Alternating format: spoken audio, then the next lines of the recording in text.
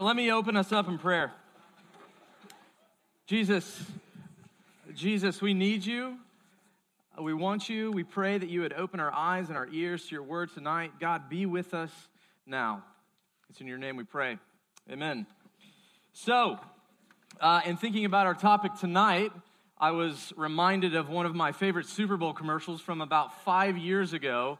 So we're going to take a look to get started.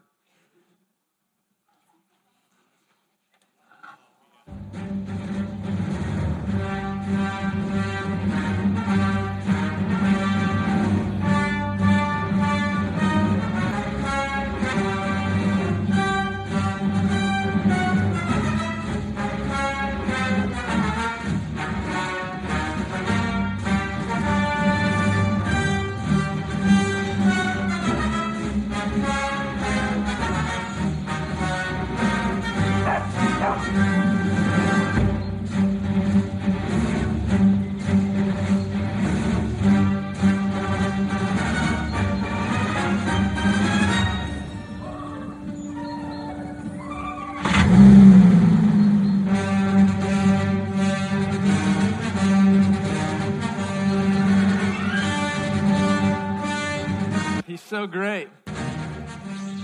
It's the best. That kid, he's so great. You know, I love that commercial for a lot of reasons. Obviously, the ending is the kicker, right? The little kid doesn't quite get the bigger picture. You know, his dad is in the kitchen starting the car. And what struck me about that is I think we too often miss the bigger picture. Well, tonight, we're studying chapter 6 of Ephesians. And we're going to look specifically at the last half of chapter 6. See, in chapter 6, Paul is really, he's come to a climax of everything that he's been writing in the book of Ephesians thus far. And he works really hard. The bigger picture that Paul is doesn't miss the bigger picture. And this bigger picture that Paul is talking about, well, it relates to our struggle as Christians. And this is what he says, the first three words of Ephesians 6:12. He says, for our struggle. See, Paul knew that his first century audience had all kinds of struggles. They had relational struggles.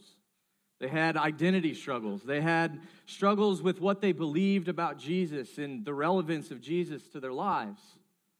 Struggles that we too have.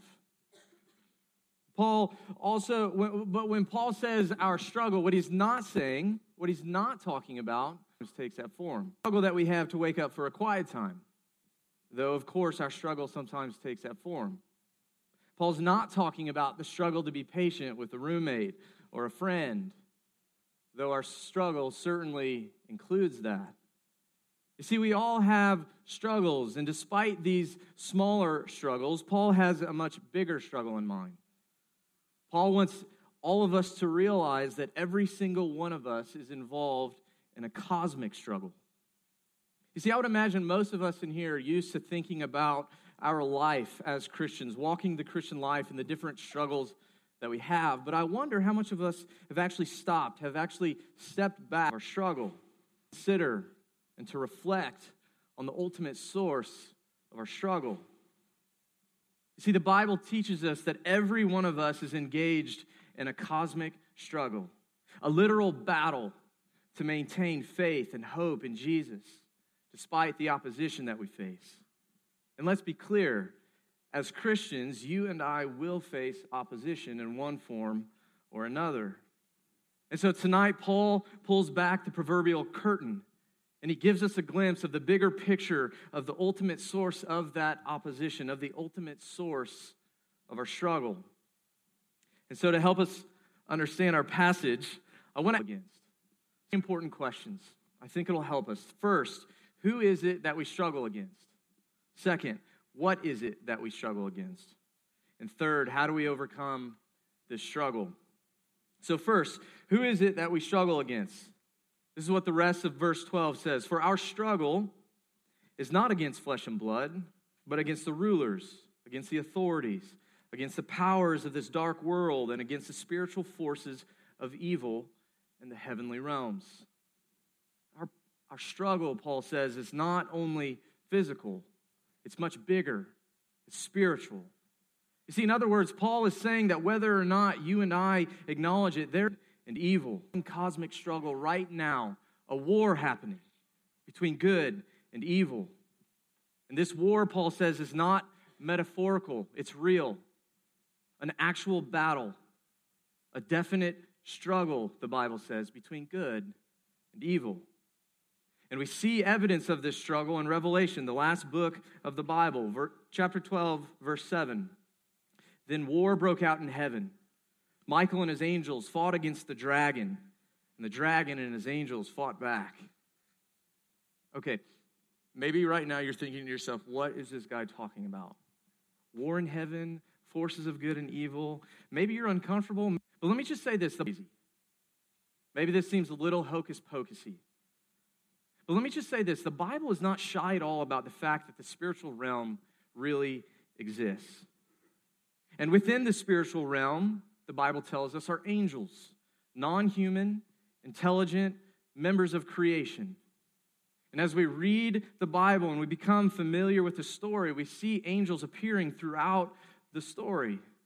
And though the Bible says little about how or when angels were created, we do know from the book of Genesis, the very first book of the Bible, that God created everything good.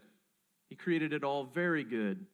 And because we know that God created all, that angels really truly exist, we know that God must have created all angels good. The problem, however, is that not all angels stayed good. You see, by the time we get to the third chapter of Genesis, we're introduced to a character familiar to many of you as the serpent. And this serpent is the one who tempts Adam and Eve in the garden. The same tempter who in Revelation is later called the dragon, that ancient serpent who is the devil or Satan. So the serpent of Genesis 3, that tempter in the garden, is really the devil, Satan. And Eve is that somewhere. And so what this means is that somewhere along the line, after the creation of angels, whenever that was, but before the temptation of Adam and Eve in the garden, some of the good angels that God created rebelled against him, defected from their goodness, thus becoming the source of evil. And Jesus, later in the New Testament, in the book of Matthew, he tells us that Satan is the chief of these rebellious angels. He's the chief of demons. And so you see from the biblical story, the Bible is clear that Satan and demons actually, truly, really exist. They're not just power is real qualities, as some would say. They're not just metaphors. No, they exist. Their power is real. And these dark forces, the Bible tells us, will do anything they can to get between us and God. And so our first question, who is it that we struggle against? This is who Paul says, Satan. Satan is the ultimate source of our struggle, a struggle that's spiritual. It's cosmic. So second, what is it that we struggle against? Or put differently, what are Satan's tactics? You see, Peter was one of Jesus' closest friends, and he warns us in 1 Peter 5:8. He says this, the devil prowls around. Be alert and of sober mind. Your enemy, the devil, prowls around like a roaring lion, looking for someone to devour. You see, Peter uses this graphic image of a lion to capture our attention. He says, look, the devil is actively seeking to destroy our relationship with God. He's prowling around. He's looking for someone to devour. He's scheming against us, hoping that we'll be terrified of him, hoping that we'll fall prey to his deceitful schemes. Speaking of deceitful schemes, I came across a really interesting article earlier this week about an African. And this article was about their hunting techniques, particularly their hunting these ducks, right? And so there's a stream or a river or some body of water near where this tribe is, and there's this flock of ducks that always lands in this same area. And what these hunters have found out is that every time they approach these ducks, the ducks fly away. Of course, they're going to fly away, right? And so what they've done is that they got smart. And so they go upstream, and they throw a pumpkin in the water. And the pumpkin kind of floats down the stream, and it gets to the ducks, and of course the ducks fly away because it's a pumpkin, right? But they do it again. Pumpkin goes down the stream, ducks fly together, do it again, do it again, and before long, the ducks are so familiar with the pumpkin, they don't even move. And when it gets to this point, what these guys do is they hollow out pumpkins, bigger pumpkins, and they put them on their heads. They get in the water, and they float down the stream, all the way down. They literally float into the middle of this flock of ducks. The ducks have no idea that they're underneath these pumpkins. And one by one, shoop, just pull them under the water and kill them. Be on guard, the Bible says. Because the devil is at work in the world. He's scheming. Hiding himself because he's risking himself. Here's the deal. He's hiding himself because he wants you and I to sink. He wants you and I to struggle. And Satan and his powers will do anything they can to get us to abandon Jesus. C.S. Lewis, a great author, many of you have read a lot of his books. He wrote a great book called The Screwtape Letters. And the fascinating thing about this book is that it's written from the perspective of an older demon writing to a younger demon, giving him instructions on how to tempt and corrupt and accuse human beings. It's fascinating. But in the preface of this book, this is what Lewis says about Satan and demons. He says this: devils, two equal and opposite errors into which our race can fall about the devils. One is to disbelieve in their existence. The other is to believe and to feel an excessive and unhealthy interest in them. They themselves are equally pleased by both errors and hail a materialist or a magician with the same delight. See the two different camps that Lewis is talking about? Ask yourself for a second, which one of those camps would you fall into? Are you the kind of person that takes Satan and his powers for granted? Maybe even further than that, you actually disbelieve in their very existence. Right now. I can tell you right now, I know this for a fact. I know that there are people sitting in this room right now because our staff have talked to them who experience very real and very vivid demonic warfare. And if you could talk to them like our staff have talked to them, they would warn you. They would beg you to know this stuff isn't made up. It's not fictional. Satan and his powers are real. Or are you the kind of person that maybe has become obsessed with spiritual warfare? You see, you go to the opposite extreme, and you find a demon under every bush. I'll admit Satan is lurking around every corner.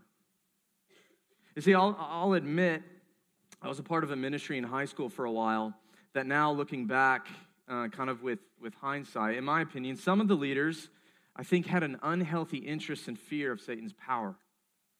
You see, I was taught to believe things like if a cell phone rings in a sermon and it creates a distraction, well, that's for sure Satan's fault. See, one time I remember being at a summer camp, and it was kind of one of those open air deals. We're in this auditorium, and I don't know what it was, a bird or a bat. Something flies in. It's like, kind of doing the swirling thing, and everyone's like, And I remember he's against us. Peter's looking at us, and saying, we need to pray because Satan is here and he's against us. He's trying to mess with us. See, spiritual warfare was so overemphasized that it became consuming. Even when I wanted to stop thinking about it, I couldn't. Okay, but you have to hear me say this. I'm not saying that Satan can't, and I'm not saying that he doesn't do those things. And for that matter, I'm not saying that he doesn't and can't do far worse, because I believe that Satan does cause real evil in the world. But I am saying, though, that it's unhealthy for us when we start to attribute every bad thing that happens as spiritual warfare. We can't underestimate. See, both extremes are errors. We can't overestimate, we can't underestimate. But regardless, Paul says, he reminds us that we can most certainly be sure that Satan is actively scheming against us. Ephesians 6, 10, and 11. Paul writes, he says, finally, be strong in the Lord and in his mighty power.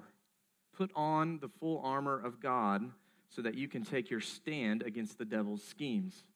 You see, Paul exhorts his audience. He is exhorting us to be strong. A literal translation of that verb would be made strong. Be made strong in the Lord. Put on the fast. God, Paul says, because the devil is scheming against us. And so that second question that we asked, what is it that we struggle against? Paul tells us Satan's schemes are ultimately what we struggle against. You see, this word devil, it actually means accuser or liar. And that's why Jesus says in John 8:44, he says this, he says, the devil was a murderer from the beginning, has nothing to do with the truth, because there is no truth in him. When he lies, he speaks out of his own character, for he is a liar and he is the father of lies. I recently came across a Lady Gaga interview, New York Magazine. I know it's a funny transition. It was a while ago, but listen to what she says. It's interesting. She says, what I've discovered is that in art, as in music, there's a lot of truth, and then there's a lie. The artist is essentially creating his work to make this lie a truth, and then he slides it in amongst all the others. The tiny little lie is the moment that I live for, my moment. It's the moment the audience falls in love. See, this is exactly what Satan does. Now, let me say this. Lady Gaga is not Satan. I realize we could go there. Not on record, Lady Gaga is not Satan. But yes. But what I am saying is that Satan works just like this, right? Because Satan throws 1,000 lies at us every single day.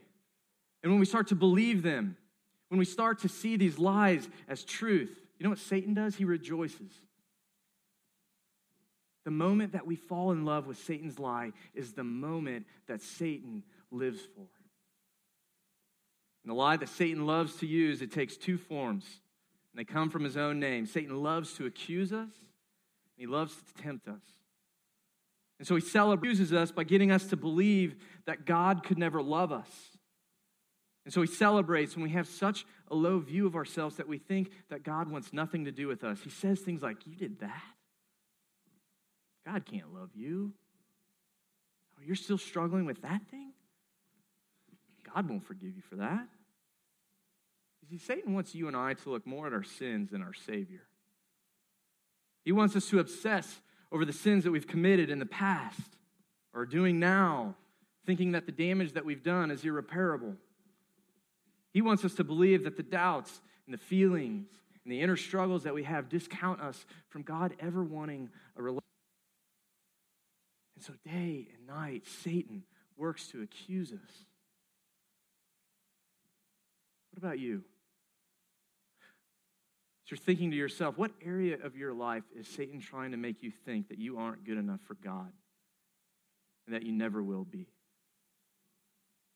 Which of your sins does Satan cause you to dwell on? Where is he causing you to doubt God's love and his mercy and his grace? You see, Satan loves to accuse us, but he also loves to tempt us. Think about Adam and Eve again in the garden. What did Satan say to them about eating that fruit? He said, oh, surely God didn't mean that you would die, right? God just knows that when you eat this fruit, your eyes are going to be open. You're going to be like him. So just go for it. Or think about in the Gospels when the devil brings Jesus up on a mountain. And he says to Jesus, he says, Jesus, here's what I'm going to do. I'm going to give you all the kingdoms of the world. And I'm going to give you all the splendor that goes along with them. All you have to do is bow down and worship me. You see, if you're being tempted, you're in really good company because Jesus himself was tempted in every single way that you and I are. Because that's exactly what Satan does. He shows us the bait and he hides the hook. And what God wants, our ego, so that we think so highly of ourselves that we ignore God and what God wants for our lives. He says, go for it. Indulge in that sin because it's not that big of a deal. Or he gets us to look around the room and see people that are doing things that are worse than what we're doing. And so we say, well, what I'm doing is not that big of a deal. Satan tempts us to think that sin is virtuous. And so we believe the lie that things like drunkenness, right? Drunkenness, we start to believe is really about just being social, right? We drink too much, we drink underage because it's fun. It helps me make friends. We tell ourselves we're not proud, we're just really confident. It's probably something I should. It's about hooking up isn't about God's command for sex within marriage. It's about self-exploration, which is at the heart of individualism. And speaking of individualism, Satan loves to tempt us into believing that our sins don't affect anybody else. You see, remember when God saves us, he brings us into his family. And we're sons and daughters living in his kingdom, living together for him and his kingdom. So think for a second about your own family. Have you ever experienced the consequences of someone in your family, their negative actions? Maybe your dad, your mom. True of God's family. See, if you're like me, of course you have. And the same is true of God's family. And so don't be tempted into believing the lie that your sins don't affect other people in this room or your group of friends. Where is Satan tempting you? Where is he whispering in your ear, go for it? Where is he tempting you to doubt God's promises, God's word, to abandon Jesus? Or is he tempting you to forget about what God wants in favor of what you want or what our culture tells you that you need? See, Paul says that our struggle, and it's against his scheme, and it's against someone, and it's against Satan, and it's against his schemes, his accusations, his temptations.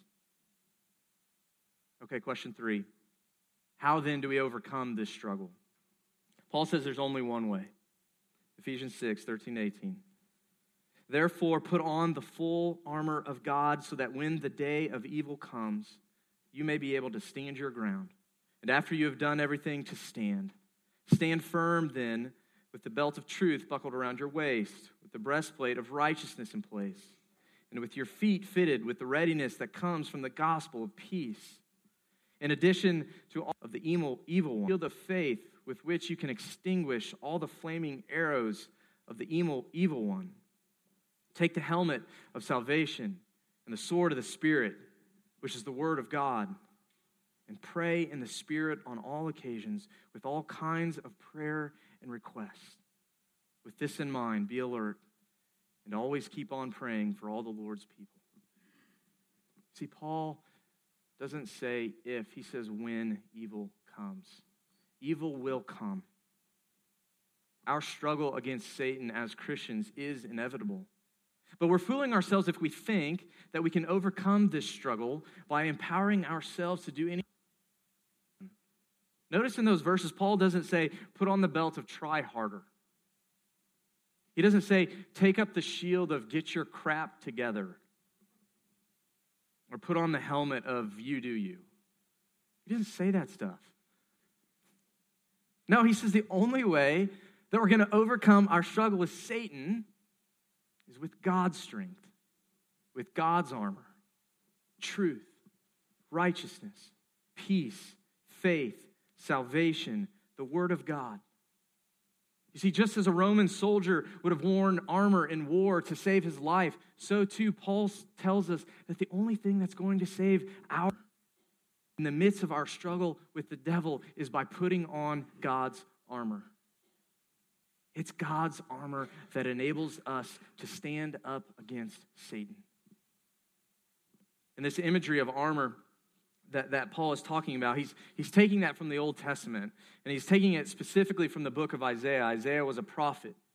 And in chapter 59, Isaiah is talking about this future king, this coming Savior, this coming Messiah. And in verse 17, he says this about this coming Savior. He says he put on righteousness as his breastplate. And the helmet of salvation on his head. He put on the garments of vengeance. We know from the New Testament himself in zeal as in a cloak.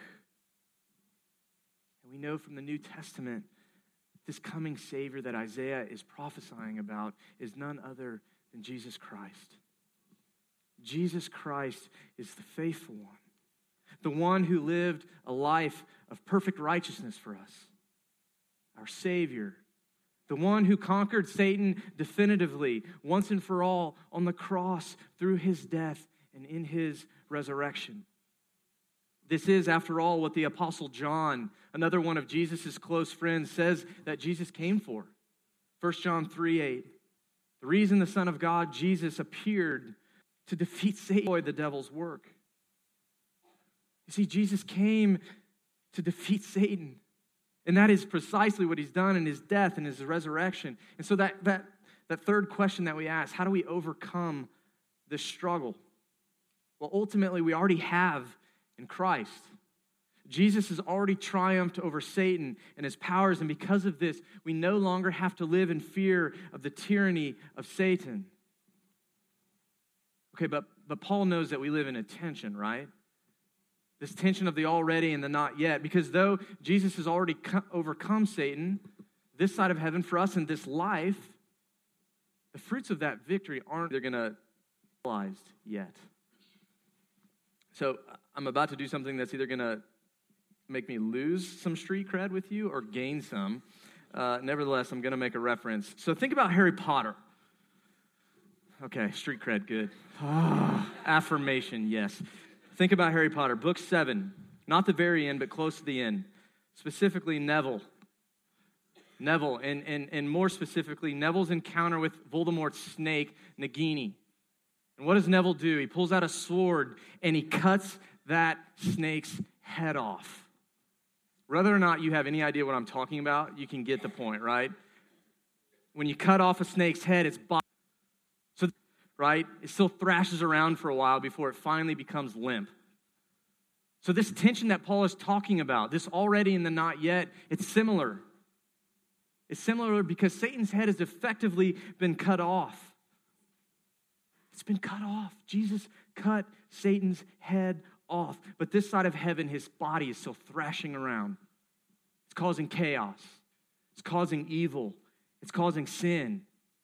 And Paul knows that, and that's why he's exhorting us. He says, we've got to fight. We've got to fight to believe. We've got to fight to hope. We've got to fight to trust in the gospel. We've got to fight to trust in Jesus and Jesus alone. But until then, this returns, Satan will stop. But until then, we have to fight. So as the music team comes up, I'll stop here. I don't know exactly where Satan is accusing you. I don't know specifically for you where he's tempting you. But what I do know is that everyone in this room struggles against him. And here's the deal.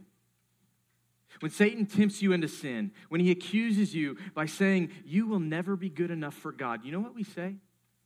If you're a Christian, you know what you say to that? Because of Jesus, we can say you're not good enough. You are right, Satan, because apart from Jesus, I'm not good enough for God. But you know what? I've got Jesus. I'm in Jesus, and I'm forgiven.